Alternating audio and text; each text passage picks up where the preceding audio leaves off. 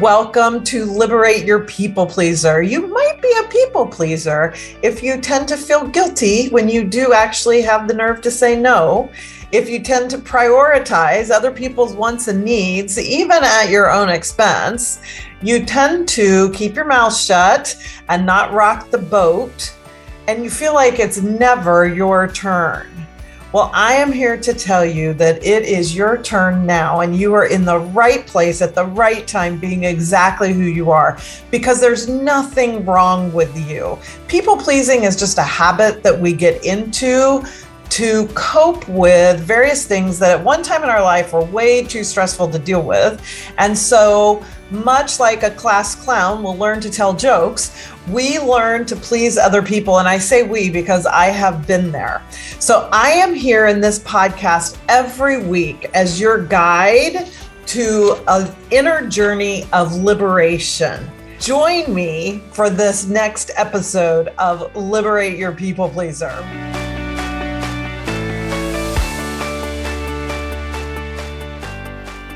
Here we are at episode 76 of Liberate Your People Pleaser. So today I want to talk about how we really know if something is authentic for us, it's our truth, so to speak, or if it's actually a conditioned way of believing that we've just accepted for so long, it feels like our truth. This can happen in all kinds of ways, large and small. I'm going to give you a large example of it because it's a lot easier usually to kind of understand a dynamic of something when the story around it is a bigger, event than some of the subtler things. So let's start with a big one. So I was having this conversation with a group of people who were, I would say, early 30s, men and women. And we were talking about the choice to have or not to have children. And it was a really interesting conversation because there were people who had children and people who didn't. And so there was this whole conversation around, and some of this is gender oriented because I think the assumptions that women are going to want to have children, girls will want to have children when they grow up, is a little more strong than it is for boys, that when they grow up, they'll want to be a daddy, kind of a thing. But if you grow up in any sort of traditional culture, whether that's a religious culture or just in your family, your country's culture, I mean, certainly in the US and in most places around the world, there's almost this badge of honor, right, with having children. And so there's this assumption that you will, of course, want to have children and you will have children, and so that's what got the conversation going, because we had some people who decided not to. And so I was asking about that, like, how did they almost like give themselves permission to not take on that cultural norm of having children? And it was a really interesting conversation. And it made me think about this dynamic because I see this with clients where when I'm coaching someone, I mean, one of the benefits of working with me as your coach is that I can see, I intuit, whatever word you want to use for that, what's going on for you at an unconscious level or subconscious level that you are not necessarily aware of. Okay. Sometimes the client is aware of it. They're aware of part of it. They can't figure out all of it. And anyway, whatever, that is my sort of superpower. I can't exactly explain why and how I do this, but of course, I always check with the client. Is it true? And tell me where I'm wrong. When I'm sharing something, I'm feeling intuitively from them. And 99 out of 100 times, they're like, oh my gosh, that's absolutely right. So I know that this is, just one of my superpowers I bring as a coach to help you see those things that you can't see on your own. That's what our subconscious is. It's all this stuff. It's 95% of what you think comes out of your subconscious. Now, that includes all kinds of habits like brushing your teeth, okay? It's not that you don't know that you know how to do that, but it's in your subconscious. You don't have to think about it. You just do it. So as it goes for all kinds of other things, you're going to have children when you grow up. Like you don't necessarily consciously think I'm going to have that thought that, it's normal to have children and that's what I want to do. It just becomes part of your subconscious because you hear it from people in your community, whoever they are, again, religiously, ethnically, state, area of origin, whatever, your family, maybe you have a whole family of people who don't want to have children.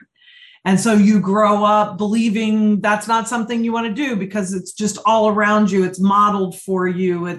It comes at you in all kinds of subtle and overt ways. And so subconsciously, you just take that on. For me, if you listen to last week's episode about being a hypocrite, one of my beliefs was that I was not athletic. Now, I'm not even sure where that came from. I don't remember a gym teacher shaming me or something like that, that sometimes people have that. And it's like, that's where I got that. I don't know where I got my belief that I wasn't athletic, but I did. And it was very much part of my subconscious. When it's in your subconscious, you just do it, you believe it, you know it, just like you don't go into your bathroom and look at your toothbrush and go, what the hell do I do with that? You just know it. Okay.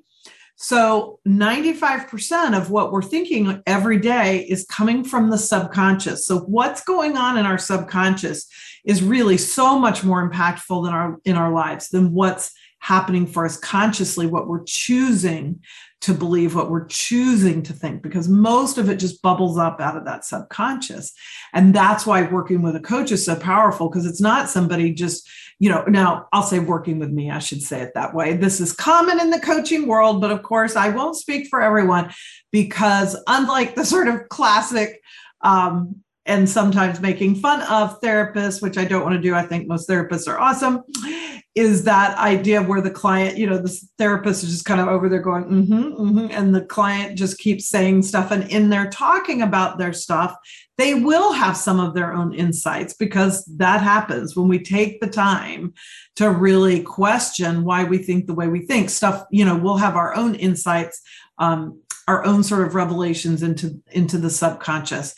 But it's really powerful when someone who's trained to do it, especially like me or other therapists, can have that intuitive hit of, oh, wait a minute, you're saying this, but what I wonder is, are you really thinking or feeling that, you really think you don't want to have children because no one in your family, well, that doesn't work for very many generations. But anyway, having children.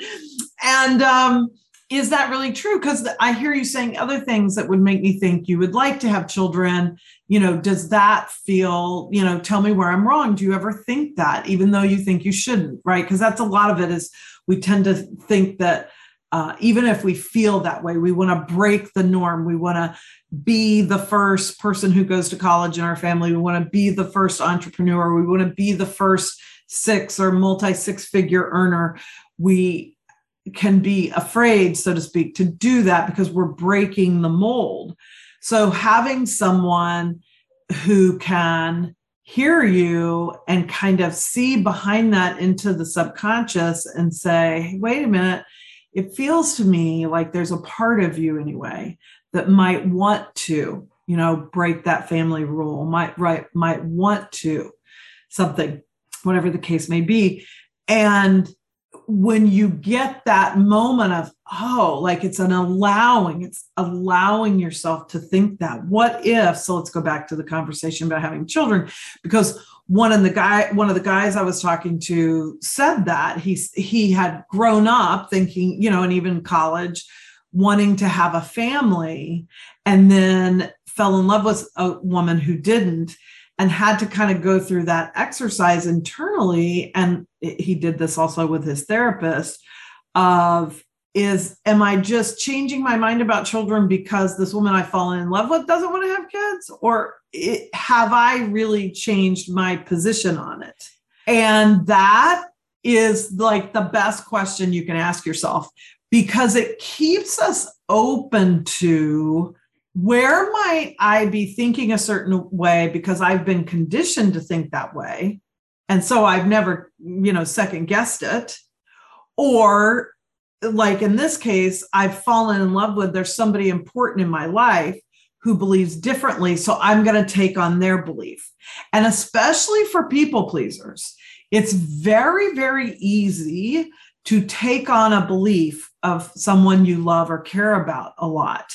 Doesn't even have to be a spouse. It could be a best friend or something, or a group of people you just start being with, and they all think, fill in the blank. It's very easy to take that on because as a people pleaser and usually having, great powers of empathy, we can understand, just to keep the example the same. Let's say you fall in with a whole group of people who don't want to have kids. You've got, 6 best friends you hang out with a lot, and none of them want to have kids, and you do.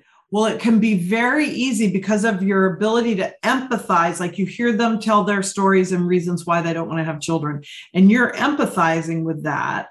It can be very easy to go from what to me is true empathy, or the way I describe it is that, sure, I can sort of, take that perspective of another. I can understand, I can put myself in the shoes of someone else and their perspective of not wanting to have children. But for me, that's where empathy doesn't also mean, and so now I take that position myself. And that's what happens a lot. That's how this concept, I think, over these last few years, where empathy has become such a big buzzword in the whole, we have sensitive people and we're super empathetic and da-da-da-da. I mean, that's true. I'm not poo-pooing that. But healthy empathy doesn't abandon itself to take the perspective of another. So I want to have children, you don't. I can hear what you're saying and your, reasons for that. And I can take that perspective and kind of be in your shoes and be like, oh, okay, yeah, I get it. They're a lot of work. They cost a lot of money. It does absolutely change your lifestyle. It changes everything about your life, whatever those reasons are. And I can absolutely understand that that's your truth, but that doesn't mean empathy doesn't require me to abandon my truth of, and I want to have children. That's really interesting and it makes me curious. And I want to hear what you have to say with that. And I can get from your perspective and that's your truth, but empathy doesn't require me to abandon my own. So that's kind of the model for how you want to sort of check some of these things that you might be holding about yourself and wonder is this really true about me? Or is this a conditioned belief? Am I, like in my episode from last week, am I really not an athletic person? Or have I just believed that? Have I just been telling myself that for my whole life? And come to find out, if you listen to that episode, you know that I don't believe that anymore. It is not true. Some things you may decide, yeah, no, I've, looked at the other side of it and I still feel like that's true. But I'll tell you another example that's a little more nuanced than this. I had a client, an entrepreneurial client, who felt like it was just who they were to both procrastinate and jump from one thing to the next without necessarily finishing it. So kind of the ADHD, idea of shiny object, and so I get distracted with this, or I get excited about this project and that project and that project. And I kind of don't get them finished because then I get excited about something else. But that's just who I am, would be what she would say. That's just who I am. And underneath that, because we had worked together for a long time. Now, of course, ADHD is a real thing. And there are lots of reasons why we end up procrastinating. And, for somebody else, I might have just moved right along with, okay, so what are the things we can put in place to keep that from hurting your business at the level that's hurting your business right now? But in this case, I didn't really feel that. Like intuitively, I felt like, no, this is a way this client had a story that was sort of no matter what I do, I don't get to be successful. And funny how those behaviors would feed right into that story. So that's a great way of sort of calling yourself out on something you may think is who you are, your authentic self. I love to start things and I don't always finish it. Sure, there are people that are like that, and that may be you. But if that is feeding a story that is somehow minimizes you or diminishes you and what's possible for you, then that's where I would put a real red flag on it. And I would really allow myself to question, what if that's not true? What if, like, I'll use myself as an example with that whole non-athletic thing. So how convenient also, right? That feeds into a habit of not taking care of myself physically. And this just gives that I'm not athletic, just kind of gives me my excuse. Well, it's because I'm not athletic. Like that's not something I'm going to be able to do. But that's not good for me. So I don't really buy that something that is innately harmful to us is part of our authentic nature. I think that, or when it is, let me say it this way. When it is, it doesn't push our buttons and we don't become victim to it. We just know that, and we go, hire somebody to do it for us, or, compensate for it in some other way. And there isn't the sort of avoidance and shame around it and all of that. So, when we have something, because of course we all have things we're not good at. We all have things that, don't serve us in some way or another. But to me, the ones when we're not triggered by it, when we don't get triggered into shame, we don't try to hide it, we don't diminish ourselves because of it, whatever, then it just becomes like, well, I don't like to cook, so I'm going to, buy the meal prep services or hire a chef or whatever, because I just don't like to do that. And of course I have to eat, and I don't want to eat out in a restaurant every night. So here's what I'm going to do about that. If I have shame around it, I'm going to be avoiding it or trying to make myself do it anyway or whatever. And then we have to figure out what's really underneath that shame. Is it really that you don't like to cook, or is it that you've been telling yourself something else that manifests as that as an outcome? So I hope that makes sense. And I really would love to know in the comments if you have a belief or a habit, could be another way to think of it, that you have thought is really authentic to you.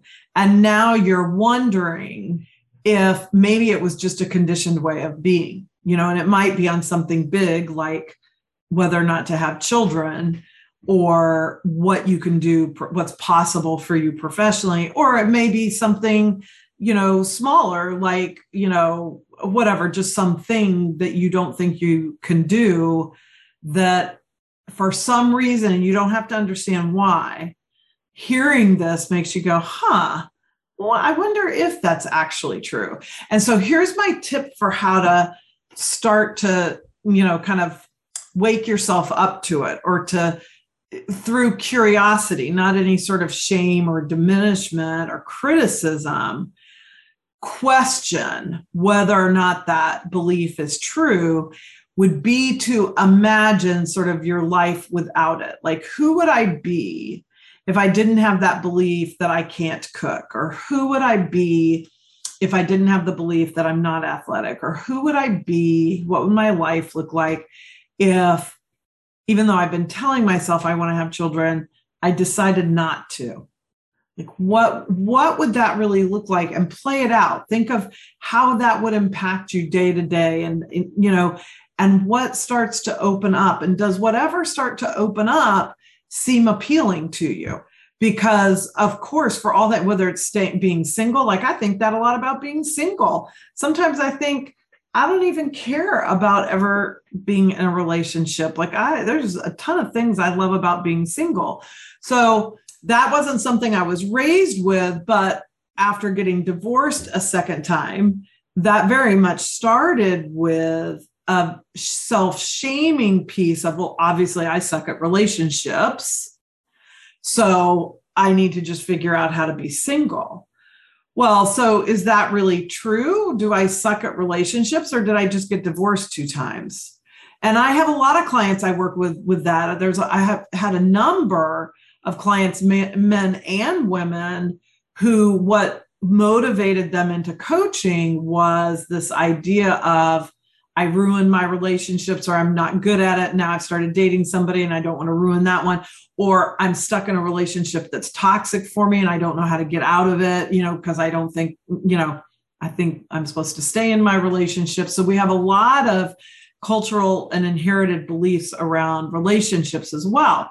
So, you've gotten there when you've allowed yourself, I'm saying I'm happy to be single. What if I was in a relationship? What if I allowed myself to think a relationship would be a really good thing for me?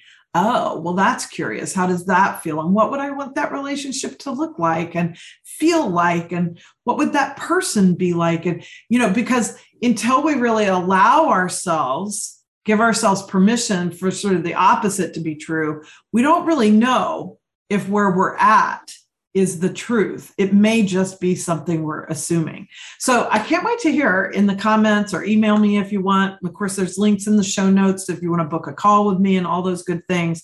And this is where the Solve It method, my digital program, the link is also in the show notes for that. That's where that program is super, super helpful, because it takes you through a whole process that will help you uncover these things. What are my desires and where did they come from? And are they really mine, or did I kind of adopt them from somebody else because somebody I love, my spouse or my kids or somebody in my family, thinks that would be a great idea. So I decided that would be a great idea. It's a whole process for helping you work through really getting to authentic desires and being able to take action towards them. So that's a great sort of nice way to work with it, is to get that digital program. And then you can always add on coaching to that as well. If you want to do a few one-on-one sessions to kind of keep the momentum going and go a little deeper, then you can go on your own, because of course we can always go a little deeper with a coach one-on-one than we can in a digital, or group program or something. So check that out as well, because that will give you more than what I've given you today in this short podcast, with how to work with that and processes for opening those doors of curiosity. So let me know what your thing is. You want to maybe challenge or be open to seeing a different way, and how that goes for you. I'm Brenda Florida, Certified Life Coach. Thank you for joining me for this episode of Liberate Your People Pleaser. Thank you for joining me for this episode of Liberate Your People Pleaser. Here's my invitation to you. Keep loving yourself enough to stay on this inner journey of liberation. And the good news is you don't have to do it alone. None of us do. So I hope you will continue to connect with me. I would love to have you post a 5-star review on whatever podcast outlet you listen to the episode on today. New episodes come out every week. You can find me on Instagram at Brenda Florida Coach, on Clubhouse as B Florida. You can click the link in the show notes for my free resources and other information. And last but not least, you can book a connection call with me, and we can explore whether or not now might be the right time and whether or not I am the right coach for you to help you on your journey of liberation. I can't wait to connect with you.